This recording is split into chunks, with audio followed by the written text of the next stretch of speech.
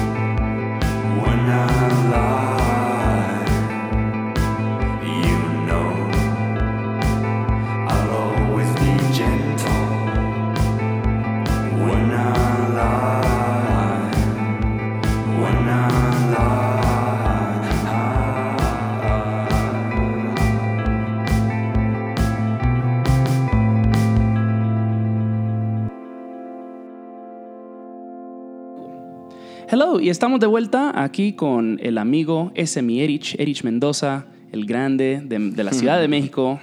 ¿Cómo estamos, señor? ¿Cómo están? ¿Cómo están todos, amigos de Song Mess? Justo te iba a preguntar si debería de hablar en inglés o en español. Nah, it's fine. Como que el inglés me sale bien cuando pocheo, pero entre amigos. Con ¿sabes? Unas buenas chelas siempre sale mejor. Sí, probablemente, sí. Como que ya con intención nunca me sale nada.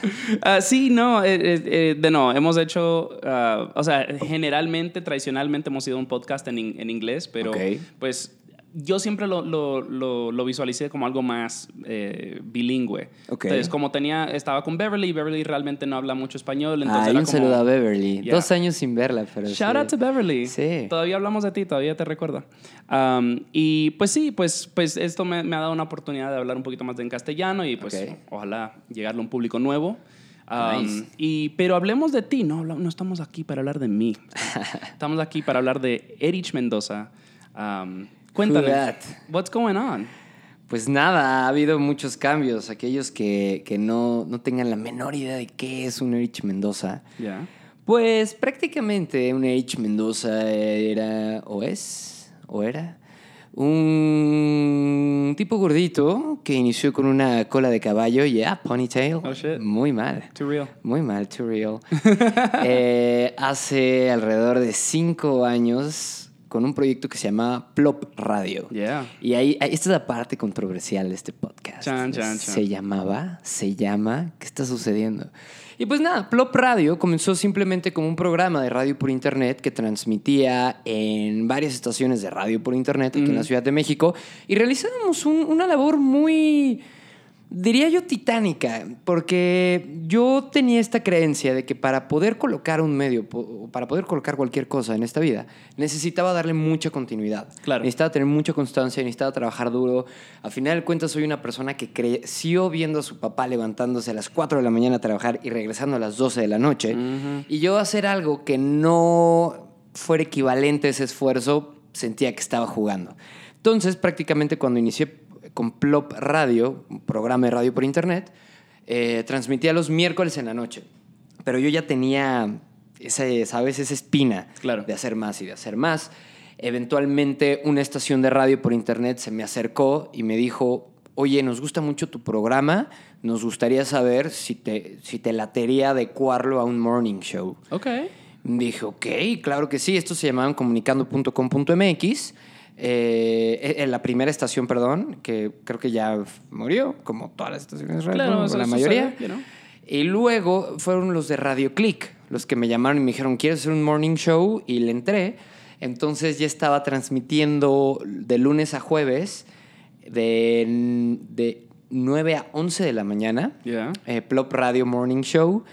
Y en las noches, lo que eran lunes y miércoles, transmitía Plop Radio el Late Night Show de 8 a 10 de la noche. Oh, shit. Ajá, entonces estaba padre. ¿Y era radio o era por radio internet? por internet? Todo por internet. Yeah, cool. Aquí fuimos un barco de pirate radio por internet. Esa película me gusta muchísimo. Me recordaba mucho esa vibe de, pues no hay de dónde, no hay por dónde ni para dónde, pero aquí se hace.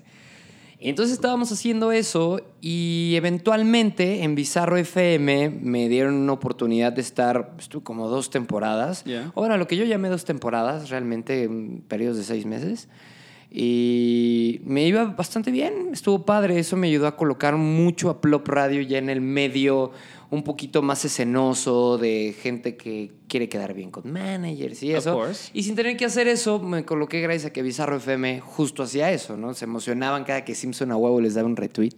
Entonces como que me ayudaron a ver el medio de esa forma y entenderlo de una manera más padre, o sea, como un poquito más adentro y ya no tan contestatario y tan, yo puedo aquí desde mi trinchera, sino, güey, llévate bien con la gente, conoce bandas, conoce otros medios, todo está chido.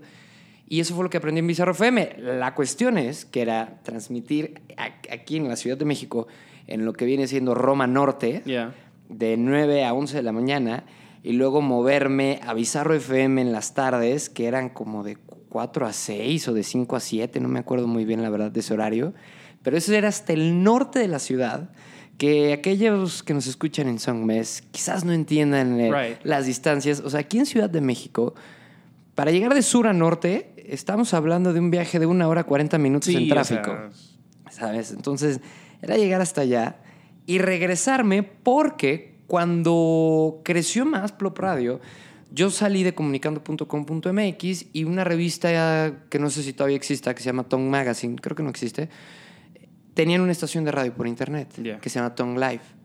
Pero eso era hasta el mero sur, o sea, todavía más sur de lo que yo ya vivía.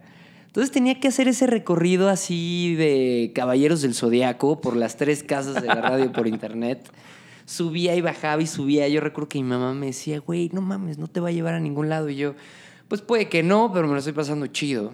Por lo menos. Y creo que eso es lo más representativo de la escena, ¿verdad? O sea, al fin y al cabo, yo ya me he movido en varias escenas y al fin y al cabo lo que siempre digo es, el día que deje de divertirme o de pasarla bien o de intrigarme va a ser como que chao, a lo próximo. Claro. Y pues definitivamente tú has surgido como uno de los personajes principales y fijos de la escena en la Ciudad de México, siento, o sea, pues por lo menos en su estatus actual. Ok. Gracias. O sea, todo el mundo te conoce. Pero de nuevo, así es, o sea, estabas presente, fuiste a todos los shows, estabas dándote vueltas en todas las esquinas de la ciudad trabajando. Eso hace 5 años era algo muy gracioso.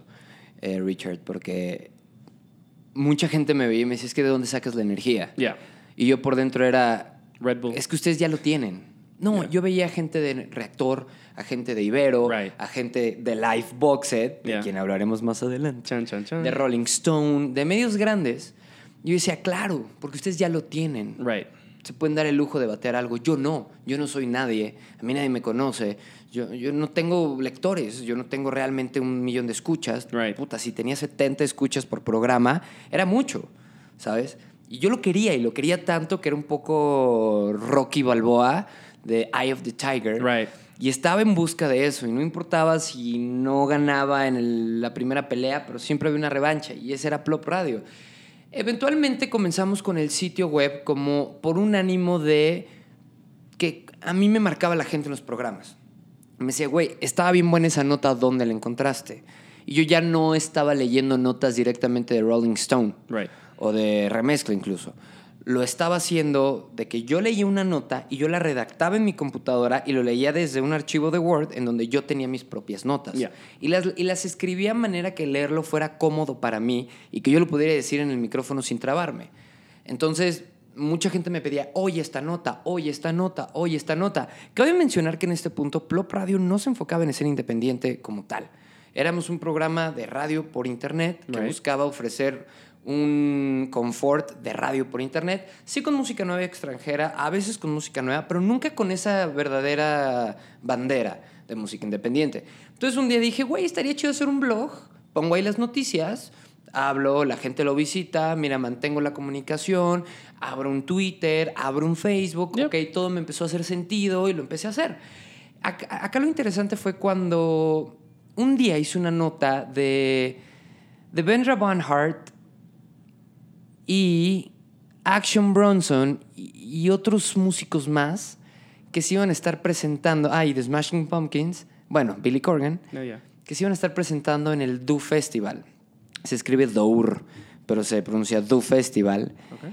Y es en Bélgica. Y un día me escriben y me dicen, oye, estamos cumpliendo 25 años, justo este año, y como, güey, nosotros empezamos desde abajo, o sea, con ahorros de nuestros papás, empeñando coches, vendiendo todas nuestras cosas para armar este festival. Pues a estos 25 años, güey, lo queremos celebrar bien y lo queremos hacer, ¿sabes? O sea, jalando tanto a bandas chiquitas, pusieron un escenario para bandas locales de Bélgica que nadie conocía. Dijeron, y queremos jalar medios chiquitos, güey, ¿sabes? Así, literal, me dijeron, fuck Rolling Stone Francia, güey.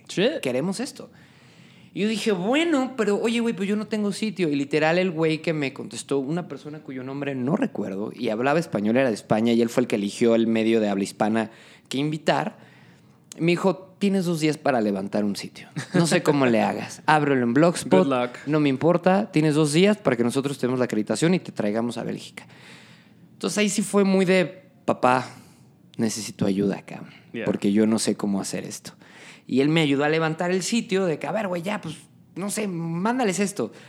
Y de una noche a otra yo tuve que hacer 37 notas para decir, güey, que vean credibilidad de que esto es un sitio vivo y no que nada más tenía 4 notas y todas las secciones vacías. Y ahí me tuviste así 24 horas seguidas, lo recuerdo con mucho gusto todavía, haciendo 37 notas. Y fue una noche muy interesante porque me di cuenta que me gustaba mucho. Me di cuenta que sentía que podía expresar más escribiendo que hablando. Que hablaba y dentro de mi discurso había un 40% de, yara, yara, yara. Of course. Pero escribiendo era un poco más lo que quería decir. Entonces fue como que dije, ok, escribir es interesante, ¿eh? Y a partir de ahí fui a cubrir el Do y cuando regresé fue que literalmente dije, ok, Plop Radio ya va a ser algo. Ya va a ser algo.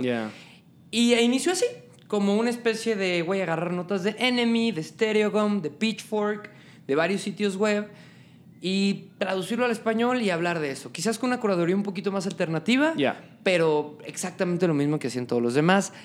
Hasta que un buen día conocí a Gastón, a.k.a. Longshot. Y a Daniel Patlán, quien es fotógrafo desde 1989. Mi intención era entrevistarlos comiendo tacos. Y lo cual has hecho varias veces, creo. Lo cual ya hago en Livebox, pero en Plop Radio nunca lo concreté. Y justo cuando como con ellos, comimos una taquería vegana, justo aquí en la Roma Sur. recuerdo que Longshot le dice a Patton, no, güey, es que al chile yo siento, güey, que, güey, no hay medios de música independiente que escriban nada más, güey, de bandas mexicanas, güey, y pues al chile eso está bien gacho, güey. Y yo dije, wow, ok. Y recuerdo que Daniel Patlán hizo un comentario de, no lo hay y no lo va a haber, güey, porque nadie tiene los huevos de aventarse ese tiro. Y yo dije, ok. Pero ellos no me estaban hablando a mí, estaban hablando entre ellos. Y yo, ok. Y justo ese día estábamos Gastón y yo bromeando y él le tiraba shoutouts a Life Boxet. Porque Life Boxet en ese entonces, siendo yo una cosita de nada, pues era como el enemigo, güey. ¿Sabes? Era the big man. Y todos le tirábamos a Life Boxet. The big guy in jail, in prison. Claro. Todos le tirábamos, pero pues no le ganábamos. Right.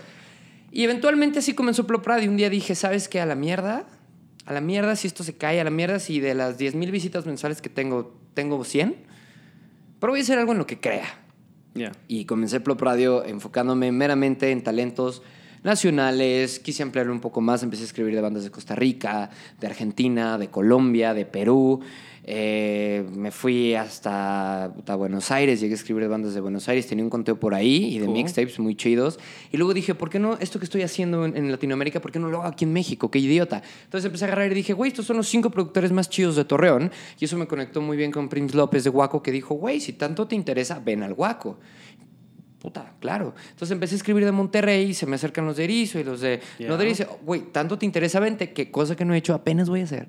Ir a Monterrey después de tantos años, pero voy a ir. Y se empezó a dar, o sea, de repente había gente de Puebla, de Guadalajara, de Tijuana. Tijuana es un tema del que vamos a hablar. Lo vamos a tocar, Pero antes de Tijuana, eran muchas ciudades las que me escribían Guadalajara. Yo viví 13 años en Guadalajara. Yo soy de Puerto Vallarta y de Puerto Vallarta empezó a haber músicos que me decían, güey, ¿por qué no nos estás cubriendo?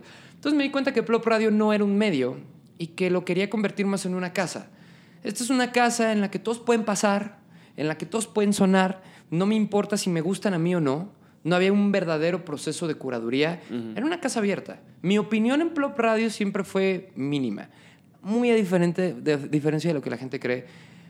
De 10 bandas me gustaban 2, personalmente. Right. ¿Sabes? Y de esas 2 bandas, con ganas, solo hubiera escrito de una. Pero no lo hacía así, escribía de todos y de todo. Y al fin y al cabo, o sea, hay que cubrir lo que nos gusta y lo que no nos gusta. O sea, yo he escrito varias cosas acerca de artistas que tal vez no son mi onda. ¿Me estás entrevistando a mí? Hello. No, pero al fin y al cabo es una historia que vale la pena contar. O sea, estábamos hablando, por ejemplo, que ayer hubo un show de Damarías. Este episodio ya va a salir un par de meses después de nuestra conversación. Pero ayer fui a ver a Damarías y no son para mí, pero el público estaba muy feliz. Y es como, o sea, hago los comentarios así bien perris o whatever, pero al fin y al cabo tienen su público, están haciendo algo que es muy de ellos, bien por ellos, I don't care. Claro. Pero, no quiere decir que no vale la pena, que no tienen, qué sé yo, que no tienen validez, No porque algo no te guste automáticamente no tiene validez. Pero hoy día la gente no sabe la diferencia entre eso. Exactamente, y es muy chistoso. Para mí siempre me pareció muy chistoso porque la gente me decía... Una vez contesté esto en radio pública, en Reactor 105.7. Por ahí me hicieron un chiste de que, ay, sí, Plop Radio nada más escribes de lo que quieres y de lo que te gusta. Y mi respuesta fue, si eso fuera verdad, tendría yo un gusto musical hermoso, porque las propuestas que salen aquí son muy buenas. Yeah. Si realmente escribiera por mi gusto musical, escribiría de una banda o 2. Yeah. ¿Sí? Y si escribiera de los que me caen bien, probablemente no más de una. Yeah. ¿No? Entonces eso realmente nunca fue real. Y creo que se notó mucho cuando Plop Radio comenzó a hacer eventos. Cuando Plop Radio inició el Primavera Plop Radio, el Plop Fest, luego el Primavera Plop Radio, eventualmente el Verano Plop Radio, que justamente después de Verano Plop Radio fue que eso fue en 2016, que yo tuve un enfrentamiento conmigo mismo de esto es, o sea, pasaron muchas cosas. Well, antes de que nos adentremos a eso, tomemos un descansito porque tenemos una hora y tenemos un playlist. Porque definitivamente vamos a llegar a fests, porque me gusta hablar contigo acerca de festivales. Pero primero que todo, hablemos del track con el que empezamos. Pues, es una canción de Fernand, que nunca había oído de él. Hay una razón muy importante por la cual que seleccioné estas canciones. Fernand es un artista que me parece es del norte del país y me encanta poder hasta la fecha en 2018 decir me parece. Right. Es un artista independiente, emergente, underground, que yo siempre me propuse a no conocer en persona. En alguna ocasión me dijeron, Fernández está ahí en la barra, ¿Lo quieres conocer? Y me salí de la fiesta. Porque hasta la fecha lo quiero mantener como un fantasma y como un misterio en mi vida. Fue de las primeras bandas independientes que cuando yo mandé todo a la mierda, que eso incluía deals de dinero con agencias, con marcas y todo, porque les gustaba lo que se estaba haciendo en Plop, pero yo dije, no, ahora lo vamos a hacer independiente, le entran y todos me batearon, pues sí fue un shock de decir, güey, pude haber hecho dinero con esto y decidí no hacerlo. Entonces, dentro de ese shock y ese como depresión quizás, me encuentro con músicos como Fernand, que tenían este sonido lo-fi, ¿sabes? Como un poco dark, quizás muy bonito, y es música que me hizo entender que era por ahí, ¿sabes? Junto con otras bandas como Hawaiian Gremlins, junto con otras bandas como los Blenders, como muchas otras bandas, pero Fernand fue una pieza muy importante en decir, no sabemos si lo estamos haciendo bien, pero vamos a seguirlo haciendo. Y justo esta canción, el playlist me lo describiste como vamos a hablar de la, no antigua, pero la vieja movida y la nueva movida. La vieja movida y la nueva movida.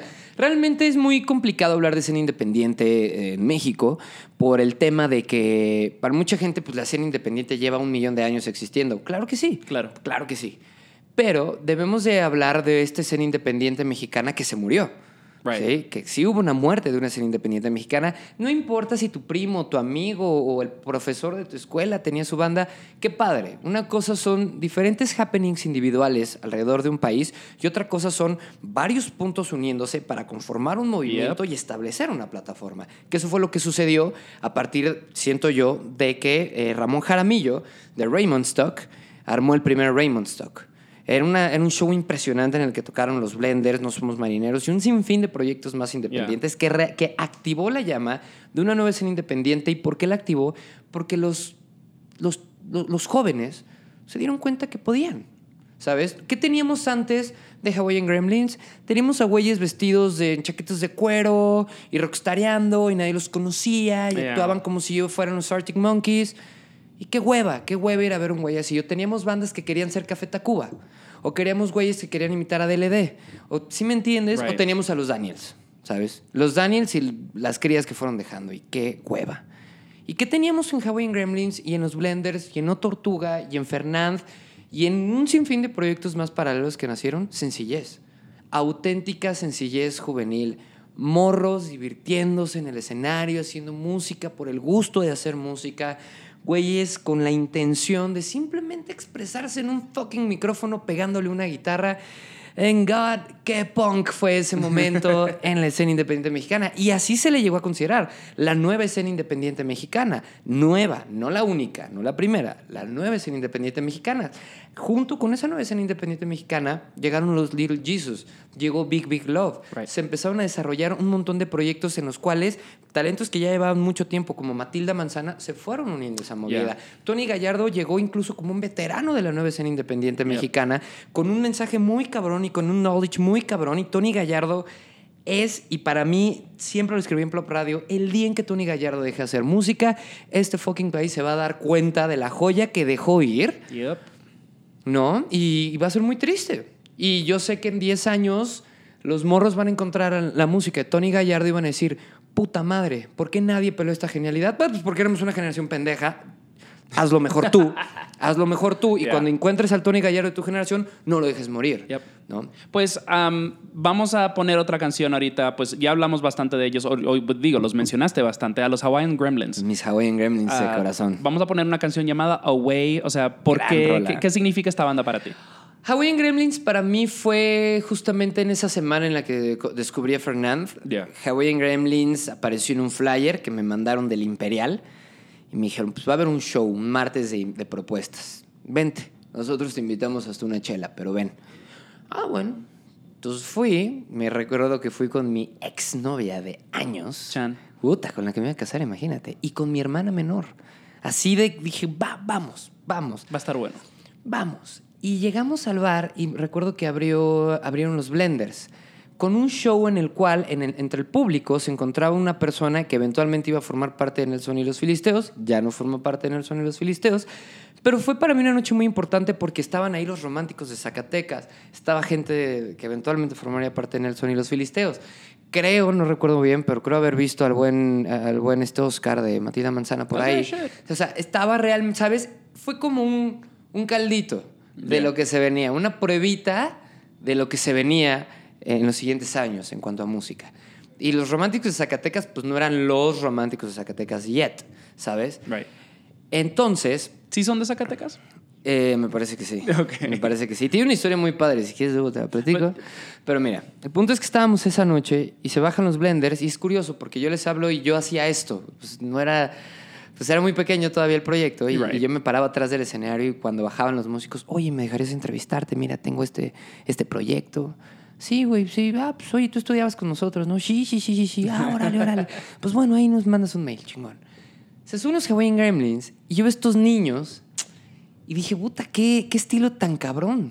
¿Sabes? Era realmente la chamarra que le robabas a tu papá del closet con la gorra que te había heredado tu abuelo de cuando era pescador y los Converse más viejos que pudieras imaginar, ¿no? Hoy en día la gente escuchará esto y dirá, ay, Mac DeMarco, hold it. No existía Mac DeMarco cuando estaban eso. Ya existía Mac DeMarco, ya tocaba, pero tú no los conocías. Right. México no los conocía. Also, me vale verga Mac DeMarco. Okay, but Hawaiian Gremlins.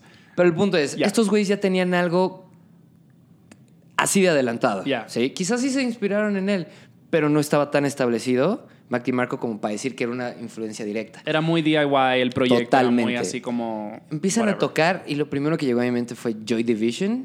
Sí, otra rola y dije The Cure. Y de repente me estaba dando cuenta que había incluso toques como medio Bauhaus, un lo-fi, dream pop, muy padre, una voz muy profunda, perdida en reverb, mucho reverb. Reverb es la palabra para describir la nueva escena independiente mexicana desde entonces. Y fue muy padre. ¿Y Hawaiian Gremlins qué significó para mí? Pues fue el primer proyecto con el que realmente hice una alianza de no nada más escribir de ellos, sino de irlos a entrevistar a su casa, de pasar un fin de semana con ellos, de viajar con ellos, de comer con ellos, de conocerlos, de conocer sus problemas personales, que ellos conocieran mis problemas personales, de hacerme amigo por primera vez de una banda que no me veía como un medio, el enemigo, sino... un amigo, y me permitieron contar su historia en muchos aspectos y me permitieron estar con ellos en muchos momentos muy padres. Y creo que de alguna manera muy chistosa, Plop Radio creció a la par de los Hawaiian Gremlins y cada quien tuvo sus trips mentales a la par y fue algo muy padre. Fue realmente como crecer con un hermano y yo siempre he visto hacer los Hawaiian Gremlins. Cool. Ok, excelente. O sea, perfecto momento de transición. Entonces vamos a poner Hawaiian Gremlins, la canción es Away y ya volvemos con más.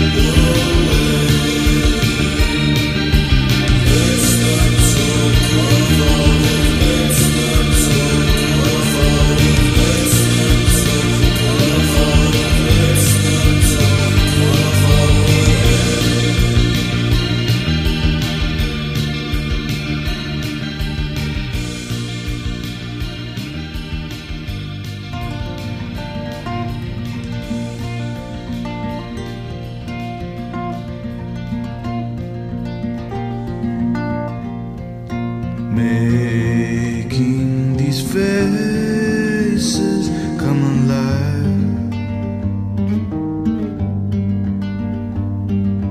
running through mazes in your mind. You choose to stay where you belong. You choose to sing another song. We move on.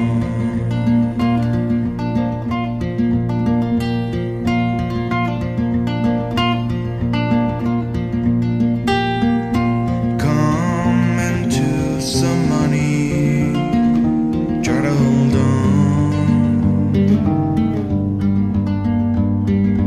Rake all the leaves, we stare at the sun. It's easy to forget about your friends when they're gone. We move on.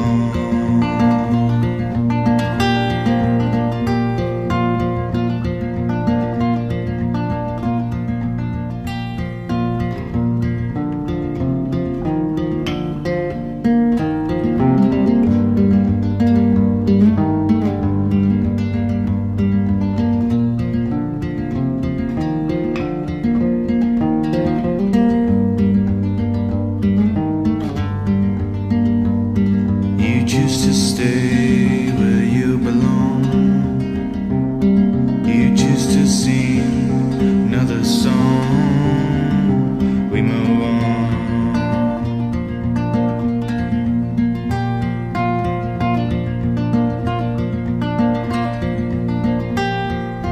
Come into some money, try to hold on.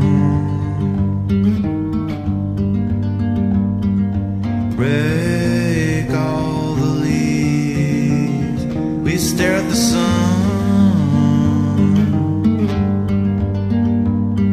It's easy to forget about your friends when they're gone. We move on.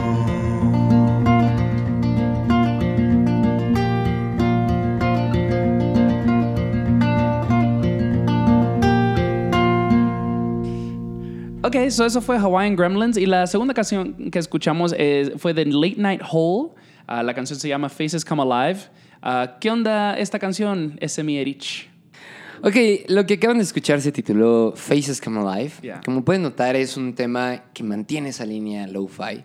Creo que la música lo-fi fue mucha parte de Plop Radio cuando iba iniciando. Y Late Night Hole me dio esta vibra de que dentro de ese mundo lo-fi había una especie de folk. Yeah. Un folk muy profundo, un folk muy humano, un folk que yo siempre he tenido esta percepción, Richard. Un músico independiente, un músico que no está haciendo dinero de su música, un músico que no está tocando en los estadios más grandes, siempre me va a parecer más sincera su música que la de alguien que está tocando en un Vive Latino, que está rompiendo el estadio que quieras. ¿Por qué? Porque a final de cuentas hay un enfrentamiento como músico a decir, esto puede que no me haga famoso, puede que no me haga rico, pero igual lo voy a hacer. Igual voy a compartir esto, igual voy a transmitir esto, igual le voy a invertir a esto. Y creo que eso es muy sincero. Y eso no es una conversación fácil. Quien sea de ustedes que nos esté escuchando y quizás no entienda esa sensación, se las voy a describir de la manera más fácil. Imagínense que están estudiando la universidad, están a la mitad y se dan cuenta que en su carrera no hay trabajo o que es muy mal pagado. Yep. ¿Saben? Y toman la valiente decisión de decir, pues voy a seguir adelante y la voy a terminar y voy a trabajar de lo que sea que tenga que trabajar dentro de esta materia porque lo estoy haciendo porque lo amo, no porque me vaya a ser millonario. Qué lástima, hubiera sido padrísimo ser millonario, puta, sí, pero esto es lo que voy a hacer.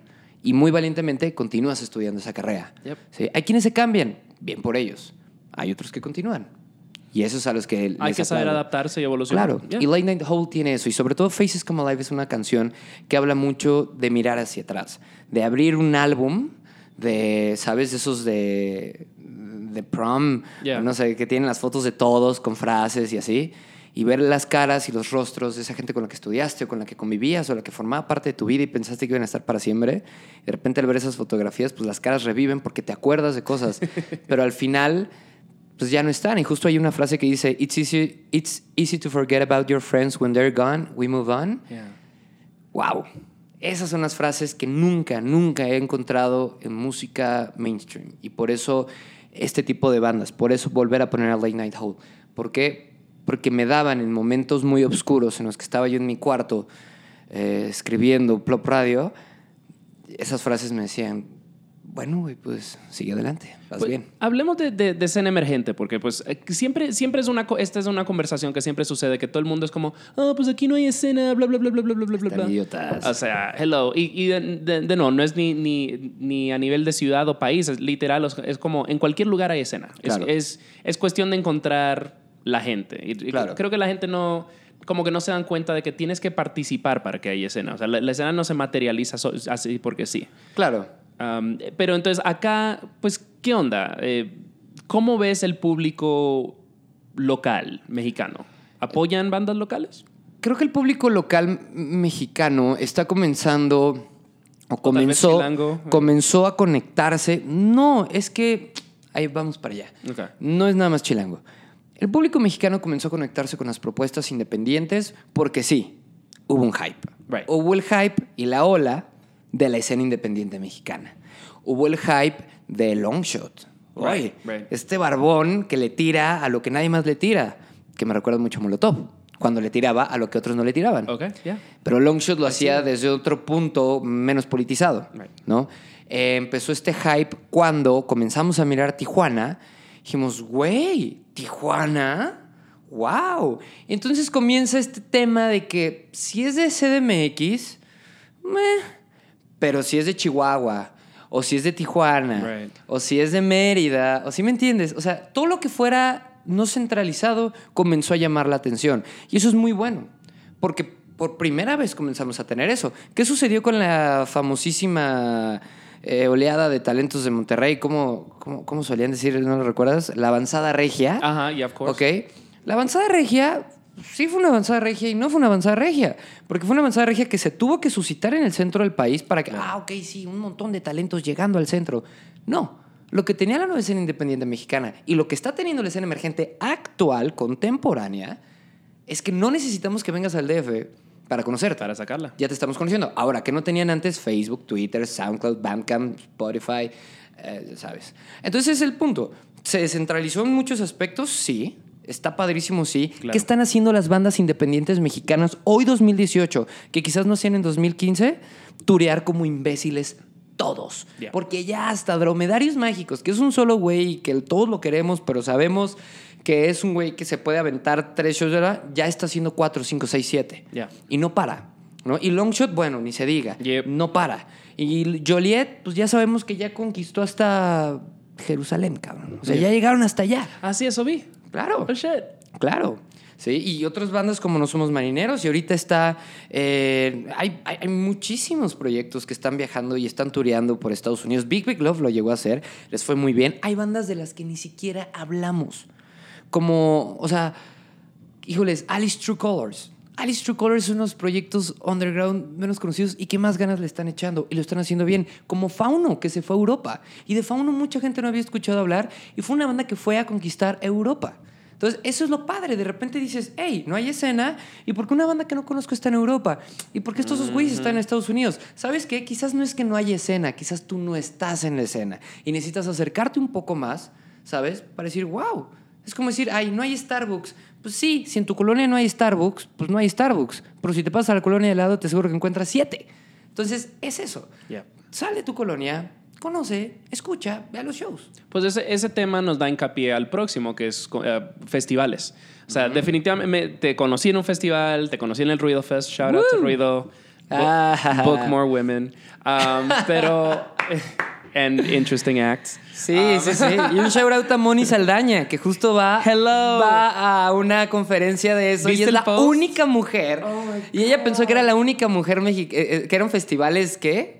Que eran todos mexicanos, pero son festivales de todo el continente. Son festivales de todo el continente y es la única mujer a la que invitaron porque así de corta está la visión. en cuanto a las mujeres que están haciendo cosas. Yep. Sí, shout out a Moni, claro. Y siempre que la veo es algo que siempre hablamos. La vi en el Epicentro ahora en Costa Rica y le dije, Moni, so 15 hombres, 3 mujeres, what's up with that? Y me dijo, yo no lo curé.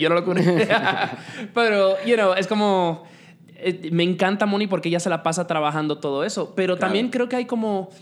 Algo que he visto, definitivamente hay festivales sucediendo en todas partes. Están surgiendo en todas partes, en cada ciudad, en cada pueblo, en cada rancho. Hay un festival hoy día, algunos muy grandes, algunos más chicos. Entonces, ¿cómo, o sea, en México, ves que sea una industria sustentable? Creo que el tema de los festivales en México no podemos hablar si es sustentable o no, porque tenemos que primero abordarlo por el lado de si hay la inversión para hacerlo. ¿Sabes? Algo sustentable para mí es algo que cualquier puede iniciar y, ¿sabes? Ok, el público lo consume. No es tanto eso, es realmente tenemos a los inversionistas que necesitamos para hacer festivales de música. Y segundo, tenemos el plano, tenemos el terreno para hacerlo, considerando que tenemos a Ocesa y que Ocesa es bien sabido que ha saboteado varios eventos y que termina absorbiéndolos. O sea, son temas más complicados. ¿Qué sucede? En México hay mucha competencia. Claro, también. hay una competencia estúpida. Y una realidad es, no lo sé en Estados Unidos, porque nunca he hecho un festival en Estados Unidos, pero sé que en México un festival gana hasta su 3ª edición. Y ganar es no perder. Y a la 4ª quizás ya está proyectando ganancias. Y a la 5ª, bueno, ya un alguito. Pero eso es hacer festivales en México. Que se necesita, y por eso lo digo, inversionistas que entiendan que eso es. Que necesitas hacer 2 festivales, jodido, en los que pierdas, porque no vas a ganar. Porque lo que tienes que ir haciendo es un renombre y una constancia. Y que la gente se vaya acostumbrando y diga, oye, pues no fui a los últimos 2, pero voy a este. Oye, pues no fui a este pasado, pero estuvo el otro. Y que en cada edición se crezca y se aprenda y se mejore. Eso es lo que tiene que pasar. Es muy difícil hacer dinero de un festival aquí en México, y lo que es facilísimo es perderlo. Hablando de curatoría de festivales, ¿por qué crees como festivales como el Corona o el Live Out no buquean talento local o latino en general? Porque es un negocio. Y hasta cierto punto no me molesta. Me molestaba mucho y me sigue molestando el tema de que no jalen a bandas mexicanas. Es algo inaceptable. Y tanto inaceptable como de los promotores, como de quien lo cura y como del público que paga el boleto por ir. Es inaceptable que como mexicanos permitamos eso, porque es prácticamente ponernos la soga al cuello, ¿sabes?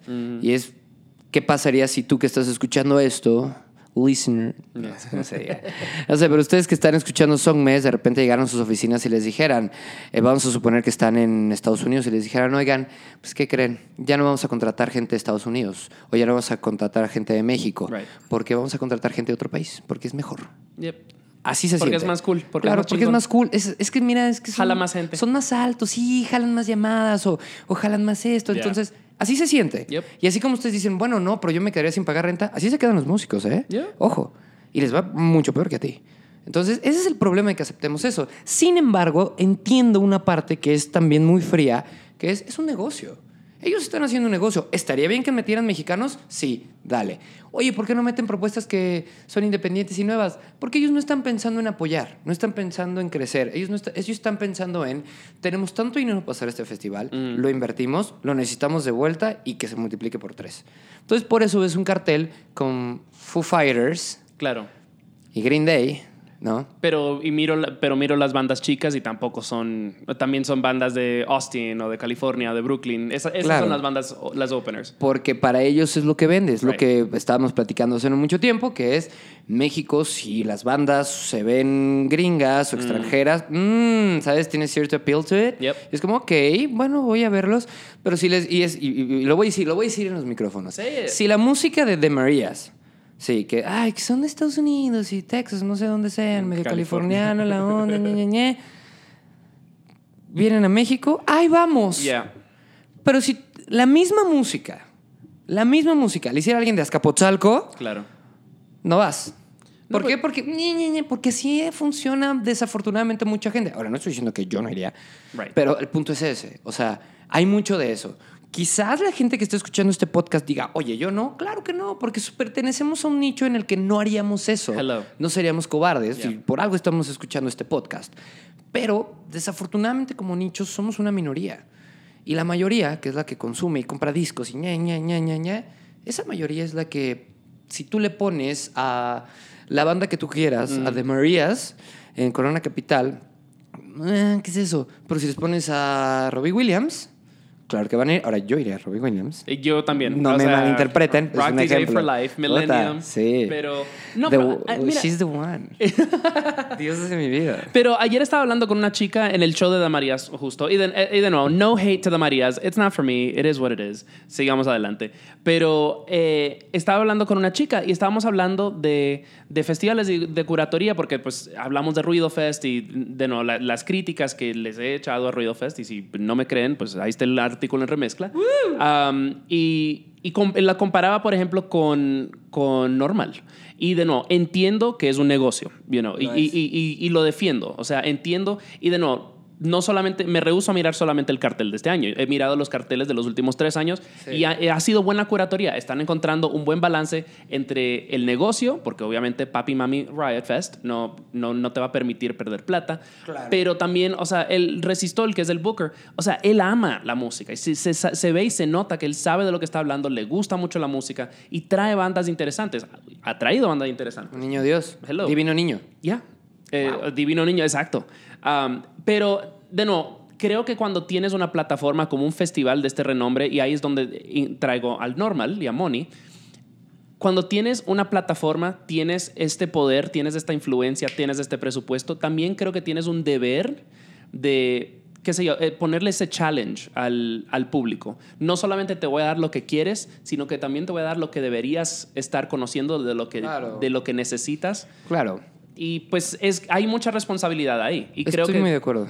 Somos influencers, pero no de la manera Instagram.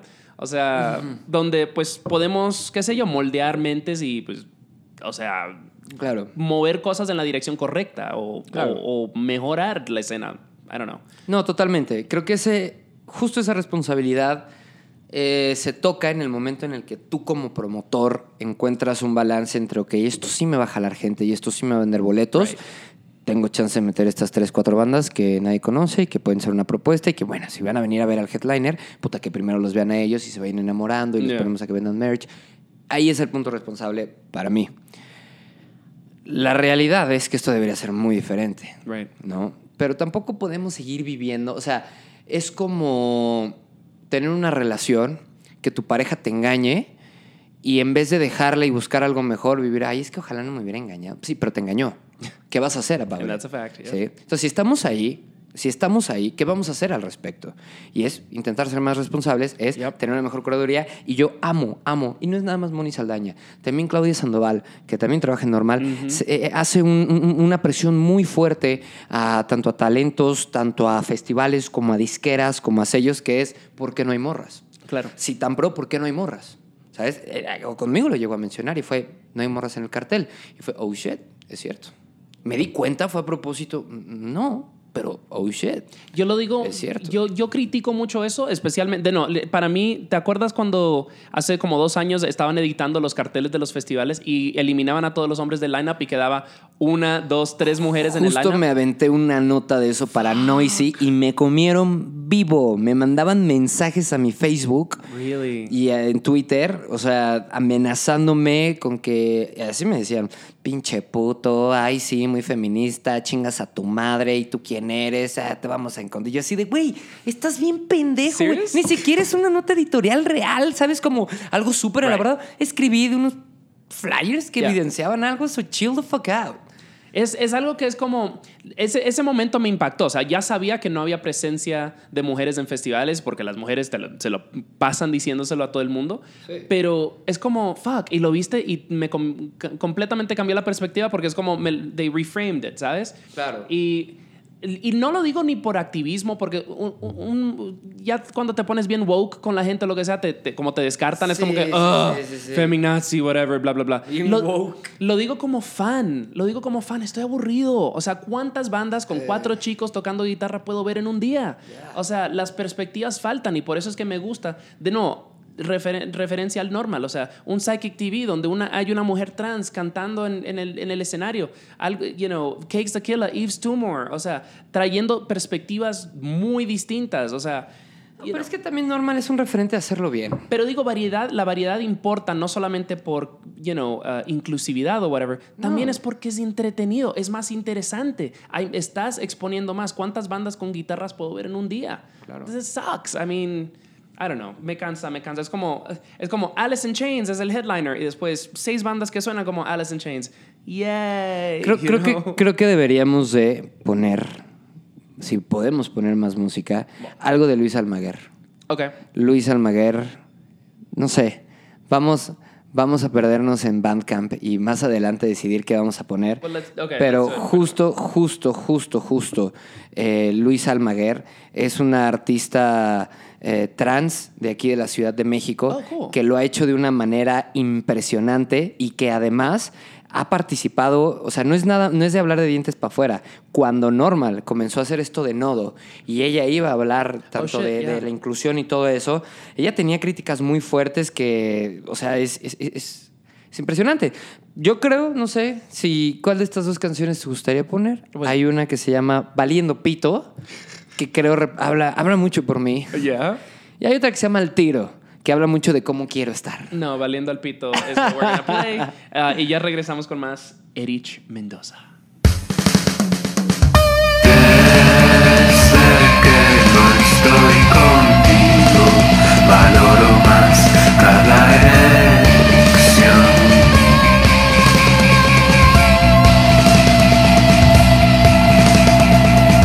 Nada bueno que vuelva a llegar en mi vida traerá consigo una promesa infinita.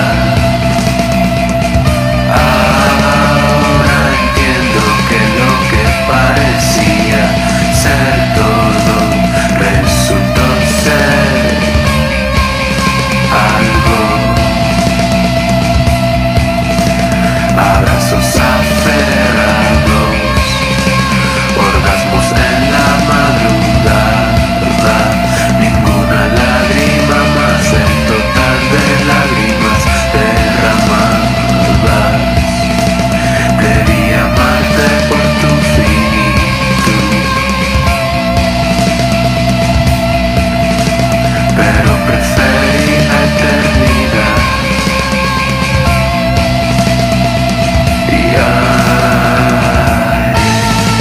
En tu cara hundida en mi pecho, en tu voz por el teléfono.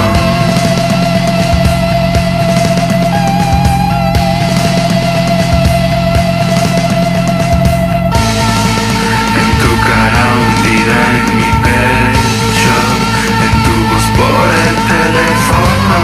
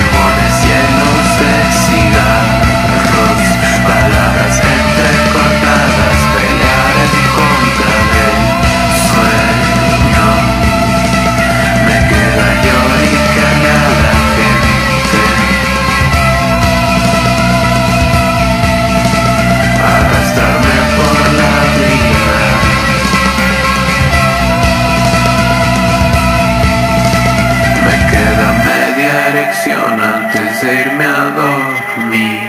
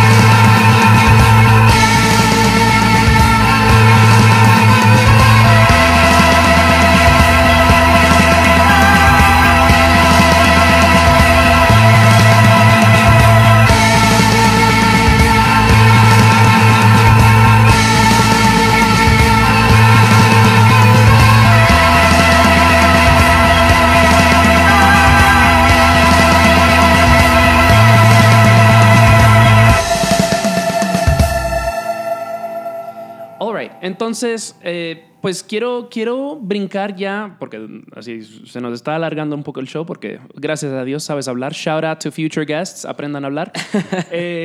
Pero hablemos de la nueva movida independiente a la que habías hecho referencia. Trajiste una canción de Pure Morning, Louder. Pure Morning es una banda originaria de Culiacán.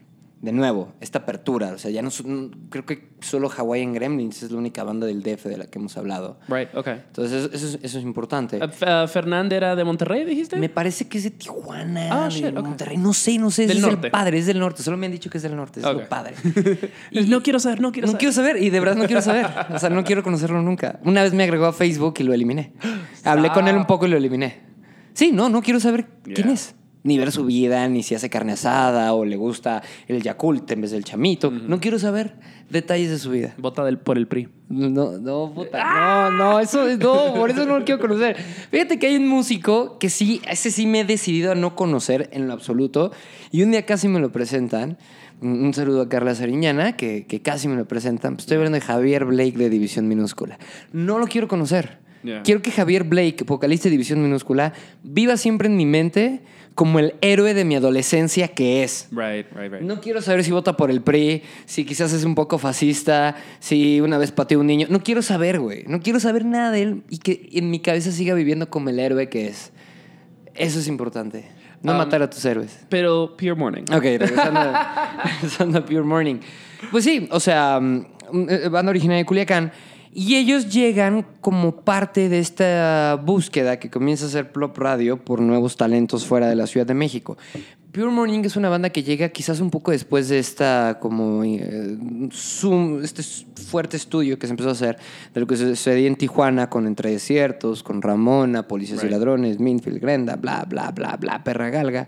Entonces, una vez que siento que se termina lo de Tijuana y comienzo a ver otros lados, veo que Culiacán empieza a hacer cosas. Se funda el sello Emma's House Records, fundado por Jesús Sandoval, quien a final de cuentas Jesús Sandoval es la figura que realmente ha levantado a la escena independiente de Culiacán. No solo creó una disquera, sino ha creado varios proyectos. Creó Pure Morning, que además tienen una historia muy bonita.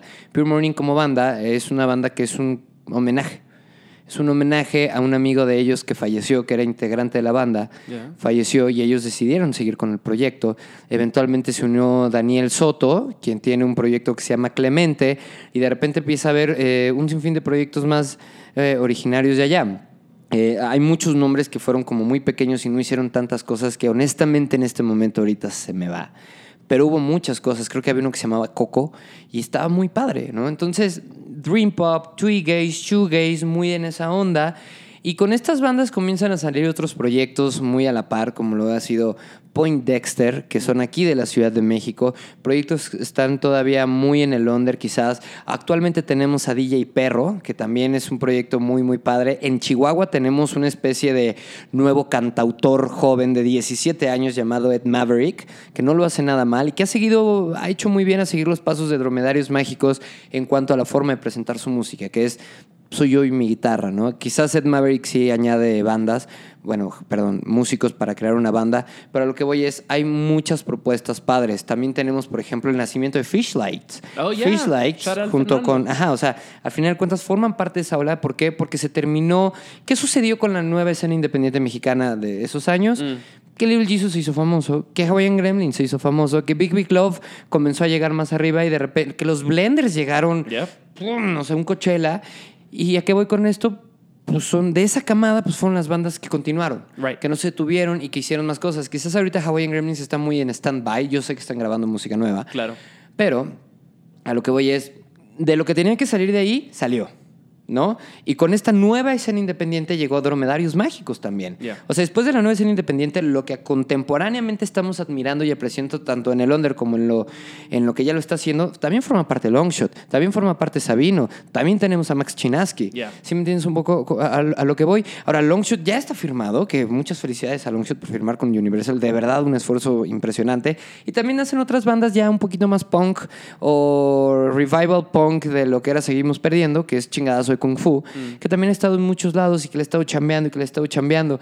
Joliet, quien es una puta, esos güeyes vienen de una protoescena independiente, ¿no? Siguen trabajando, siguen haciendo música, han tenido su cambio de integrantes, lo han tenido, pero lo han hecho muy bien. Y la música sigue, y eso es lo importante. ¿Qué es lo que yo valoraría más de esta movida contemporánea?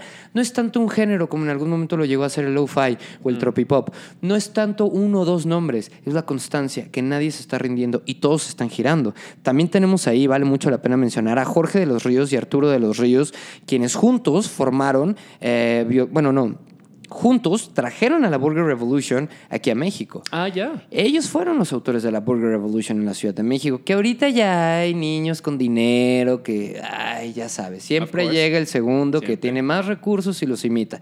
Bien por ellos. Pero los papás de la Burger Revolution en la Ciudad de México son Jorge de los Ríos y Arturo de los Ríos, quienes más adelante, con la ayuda y gran apoyo y guía de Montse Silvera, crearan Violencia River, un colectivo muy padre que se ha encargado de llevar a bandas chiquitas de gira, como son las Pipas de la Paz.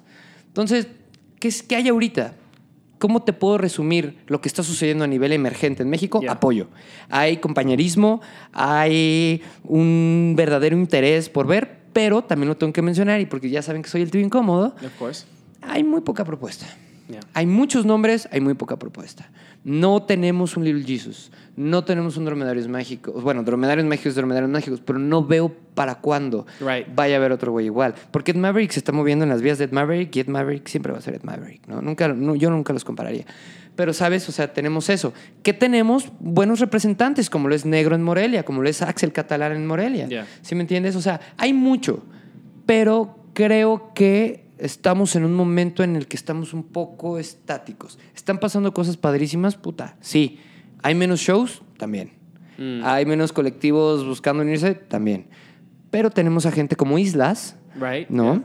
Que no nada más es hacer música, sino es crear conceptos, es crear empresas, y es decir, güey, yo me llevo tu banda de gira, te cuesta tanto, vámonos. Oye, yo te grabo, oye, yo te produzco. Y viejos nuevos héroes en la escena independiente mexicana. Ojo, hay que echarle una mirada a Luis Fara de Quiero Club, porque es una persona que quizás no está moviendo tantos hilos en este momento, pero es una persona que ha estado durante años viendo y viendo y viendo y viendo y viendo, y va a haber un momento en el que Luis Fara pase de ver a participar, y que todo ese conocimiento de Quiero Club se transporta en algo padre.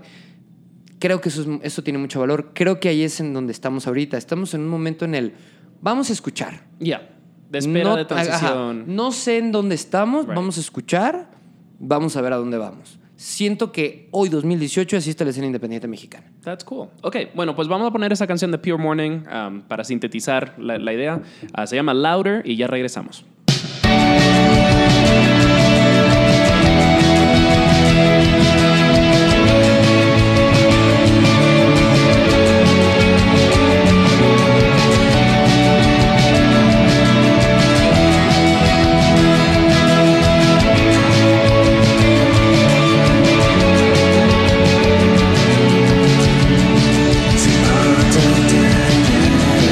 See, I wonder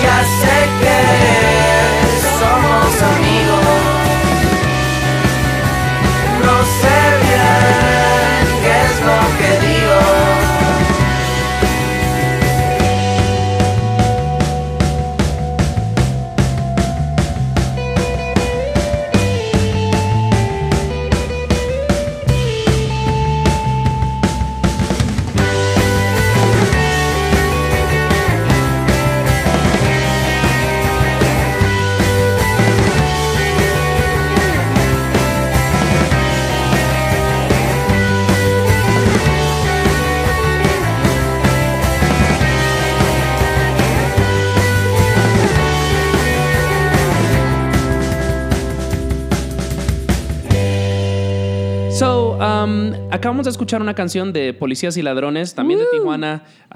Shout out a Luis y a Andrés y a... El buen Félix, ¿qué te pasa? El Iván Félix. No, pues no los conocí, solo estoy mandándole a los que conocí. Iván Félix es el... Ay, la chica, ¿cómo se llama? A mi Arielito Camacho. Well, a mi Chalinito Sánchez. Y la canción se llamaba Andy Warhol. Háblame de por qué. Bueno, pues sabemos por qué, porque son de la nueva manada. Pero... Mira, yo prometí ser súper conciso y concreto en esta respuesta, pero no puedo continuar si no le mandamos un saludo a 3 personas de Tijuana muy importantes. Do it. De Policías y Ladrones. Al buen Lolo, vocalista, lo quiero mucho. A Mari, su mamá que me dio techo y comida un viaje entero. Y al buen Sid, el mejor perro de Tijuana. Punto final. Continuamos. Bueno, el mejor perro de Tijuana es Tony Gallardo. Sorry about it. Pero, ok, sigamos adelante. Tengo unas últimas preguntitas. Es nuestra última sección. Hablemos de Live Box Set, que es donde trabajas al momento. Okay. Y que es un medio muy influyente en la escena musical mexicana, que sí ha pasado por sus altas y sus bajas y sus cambios y sus adentros y fueras. Háblame pues un poquito del medio y de dónde estamos y cuál es la dirección que lleva. Como tú mencionas, Live Box Set tuvo altas y bajas, cambios que a mí no me corresponde mencionar. Hello. Simplemente sabemos qué sucedió. Todos medios lo han tenido. Todo el mundo lo ha tenido. A mí, afortunadamente, Cristian Rojas y sobre todo a quien le tengo que agradecer estar acá es a Jonathan Villicaña, quien fue la persona que me conectó. Jonathan Villicaña, por cierto, el único mexicano en el Primavera Sound de este año. Wow. Sí. Y él fue el que me hizo esta invitación, reto de tomar Live Box Set. Y lo hizo con una frase muy interesante que fue, pues todos le tiran, pero nadie se ha aventado el reto de levantarlo. O sea, es muy fácil criticar, pero a ver, mejóralo, cámbialo. Entonces, a mí me invitaron a participar en Live Box Set después de mi salida de BuzzFeed o Bien Tasty. Y yo ya estaba muy afuera del medio musical. Yo estaba en otras cosas, estaba intentando encontrar y experimentar y probar y saber si era lo que quería. Gracias a Dios me di cuenta que sí, que necesito vivir y respirar música, hablar de esto, estar en un sitio web, escribir y esto. Y eventualmente con Live Box Set se comenzó a trabajar un esquema muy padre en el cual tuvimos que ser muy responsables. Yeah. Esto, antes que nada, no hubiera sido en lo absoluto posible de no ser por la participación de Daniela Galván y de Marisol Martínez, quienes son... Ellas realmente son las dueñas del barco, yo soy el barco y ustedes digan para dónde va. Y lo han hecho muy bien. Realmente el knowledge musical de Daniela Galván a nivel mainstream es muy importante. Es una persona que siempre está capturando bandas nuevas a través de Spotify, cosa que yo no sé hacer. Yep. O sea, a mí dame Bandcamp y SoundCloud y yo te escarbo hasta el final. Pero en Spotify, ¿cómo? Spotify me meto a escuchar a Luis Miguel, ¿sabes? Entonces, es la verdad. Entonces, pero ella lo sabe hacer. Ella de repente te dice, ay, ¿escuchaste Good Morning? Ay, güey, ¿qué es eso? ¿Sabes? Y lo hace muy, muy bien. Y Marisol Martínez tiene un conocimiento muy bonito en cuanto a hacer crónicas. Yeah. Ella sabe cómo hablarte, a manera que cuando tú leas Live Box Set, sientas que te está hablando un amigo. Y eso es muy valioso. Volver a hacer que la gente conecte con el medio, eso es muy valioso. Entonces, es lo que hemos estado haciendo. Ha sido muy responsable porque tenemos que entender que Live Box Set ya no es el sitio de música que fue en un principio. Yeah. Es un sitio de entretenimiento, que también habla de música. Entonces, comenzamos a darles enfoque de la mano de Cristian Rojas, quien es el papá de Live Box Set, a hablar de, ok, tenemos que hablar de tecnología, tenemos que hablar de entretenimiento, tenemos que hacer reír a la gente. ¿Por qué? Porque esto es un espacio. Y eso es lo que a mí me ayudó mucho a decir, a ver, Plop Radio no era un sitio, era una casa. Right. Y todos pasaban. Entonces, quizás Live Box Set, pues no es un sitio, es un espacio en donde te relajas, te ríes, ves cosas interesantes, cosas que igual y necesitas saber para estar en la trend, pero también para saber de música. Y comenzamos a desarrollar un esquema un poquito de, vamos a hablar de esto, vamos a hablar de Kanye West, de quien yo nunca había escrito en Plop Radio, pero venga, vamos a hacerlo. Hablar también de estas bandas y las cosas que están sucediendo y eventualmente irlo evolucionando a más y más y más, hasta el punto en el que hoy por hoy ya estamos comenzando a ser más incluyentes con las bandas independientes mexicanas. Cool. ¿Por qué no hacerlo de golpe? Porque las cosas tienen que llevar su tiempo. Gradual. Tú no conoces a alguien y le pides matrimonio. Tienes que irlo conociendo, irlo convenciendo, irse enamorando hasta que ya sea obvio que eso suceda. Y ahí estamos. Estamos ya en una tercera etapa en la que estamos ya siendo más incluyentes con música independiente y para allá vamos. Excelente. Pues te voy a hacer una pregunta un poco mamona. Dilo. Y tal vez para mí. Hablaste de esa primera noche con Plop Radio escribiendo 37 notas en una noche. ¿Qué?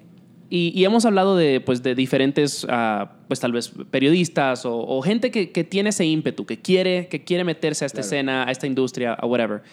¿qué consejo le puedes dar a alguien que está recién empezando, sea como músico, sea como escritor, periodista, booker, lo que sea? ¿Qué es un consejo que le das a alguien que está tratando de meterse en esto? Yo, por respeto a Julian Woodside, tengo que decir esto. Yo no me considero periodista, me considero alguien, y de aquí parte mi consejo, que tenía muchas ganas de hacer las cosas. Uh-huh. Creo que mi primer consejo es, y no es tanto un consejo, es una invitación a que analicen si lo que están haciendo realmente los apasiona. Yeah. Hay una frase muy estúpida que dice: encuentra algo que ames y deja que te mate. Es muy estúpida, porque, ay, qué poético, y lo ponen en Facebook, y lo ponen en Twitter, y lo ponen en memes y frases motivadoras. Lo que sea que estén haciendo, pregúntense, ¿realmente lo amo? Y ya que lo amen, pregúntense, ¿estoy dispuesto a dejar que me mate? Porque es muy poético, pero es muy real. Yeah. O sea, es muy real. Es un vortex de subidas y bajadas y de tocar el fondo y de conocer el cielo de eso que estás haciendo y conocer el infierno de eso que estás haciendo. Y no vas a hallar totalidad, citando a Hermann Hesse, a menos de que hayas vivido el 50% bueno y el 50% malo. Entonces, más que un consejo, es una invitación. Si están haciendo algo y realmente lo aman, que ustedes digan, es aquí, yep, no lo dejen de hacer. No importa que no sepan. Háganlo, van a aprender en el camino. Háganlo. El consejo es, nunca tomen nada personal. Nada. Porque va a parecer que un día alguien te está tirando y que no te quiere y que te está bloqueando. Eso puede ser un año. El siguiente pueden ser los mejores amigos. Y el tercero puede que seas tú el que lo esté bloqueando. Y el cuarto puede que se ayuden cabrón. Y de repente el quinto, juntos iniciaron algo impresionante. ¿Sabes? No se tomen nada personal. Es un medio, es un trabajo.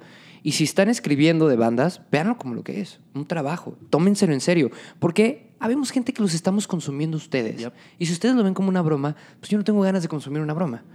¿Sabes? Quiero consumir algo serio. Quiero a alguien que se la crea. Y créansela siempre. Yo quizás ahí me contradigo porque les digo no soy periodista. Pues no lo soy. No soy un periodista estudiado. Right. Le echo gana en lo que hago. Quizás blogueo. Sería más preciso. Alguien que escribe. No sé. Yo digo escritor más que periodista. Sí. Pero a lo que voy es, ustedes tienen un podcast, créansela. Yeah. No me hablen en el micrófono como, bueno, No. Tú eres el rey de ese puto micrófono. Yep. Own it, ¿sabes? Eso. ¿Tienes un blog? Own it. Do it. Última pregunta antes de terminar. Tal vez no es una pregunta. ¿Qué tal un shout out a Dromedarios Mágicos? Buenas noches. Al Chile. Te tengo que pedir. He tratado de imitar al amigo Diego Puerta por años, pero tú eres la única persona que lo sabe hacer bien. O el long shot. Por favor, pues danos un poquito de tu Drome. Un saludo a la jefecita del Erich, que ahí me está escuchando, va. Ahí, no, pues tengo un chingo de fechas, va. Ahí voy a estar ahí el 15 en Chihuahua, el 16 también, el 17, porque no me alcanza para la renta y mi mamá me mantiene. Pero un shout out ahí a la jefecita del Erich. Excelente. Muchas gracias. Shout out al amigo Drome, que lo he visto más esta semana que en toda mi vida. Ay. Oh my God. Bueno, pues ya vamos concluyendo. Quiero recordar a toda nuestra audiencia, a nuestros escuchas, que pueden encontrar a Songmess en SoundCloud, iTunes, Google Play, Stitcher, toda la onda. Google it, bitch. Y I should say Google it, loca, sorry. Pero ya, y estamos en todos los medios de redes sociales, whatever, Facebook, Instagram, Twitter. Nos pueden mandar correos a songmessmusic@gmail.com. Ese es mi Erich, donde la gente te puede encontrar a ti, tu trabajo, cosas personales, tu Tinder, whatever. Ok. En Instagram estoy como @smierich_gram. Erich, E-R-I-C-H, guys. Ajá, y latina. S-E-S-E de S... Mi de S mi Erich. S mi Erich gram. Así estoy en Instagram. En Twitter, la neta, no lo uso. Y textos, pues bueno, estamos ahí escribiendo en Liveboxer. La mayoría de las notas de música independiente por ahí son mías, también de Marisol Martínez, muchas también de Dani Galván, pero pues, bueno, por ahí nos vamos a estar identificando.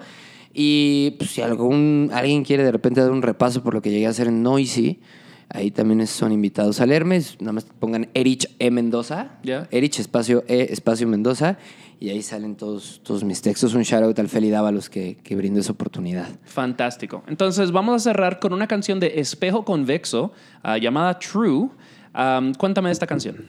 Espejo Convexo, elegí esta canción y elegí esta banda para terminar, porque creo que a final de cuentas da un toque un poco amargo a todo lo que hemos estado hablando de esta escena independiente, bla, bla, bla, y qué padre, y qué emoción, bla, bla, bla.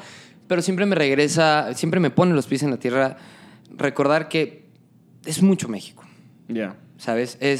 Espejo Convexo ha sido una de las mejores bandas que yo he escuchado y ya no existe.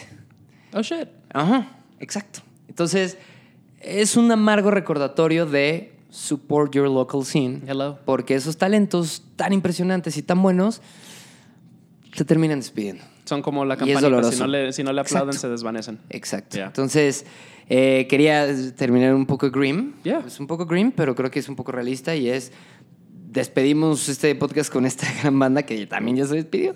Y esta es una canción muy bonita y de nuevo, un trabajo impresionante. Creo que Espejo Convexo es una de las bandas que más me ha tocado en años y que hasta la fecha escucho ahí en Bandcamp y que me siguen a veces mojando los ojos. Así de profundo se me hace. Cool. Ok, excelente. Entonces, again, la canción se llama True, es de Espejo Convexo. Muchas gracias, Erich Mendoza. Me llamo Richard Villegas, esto ha sido Songmas. Chao.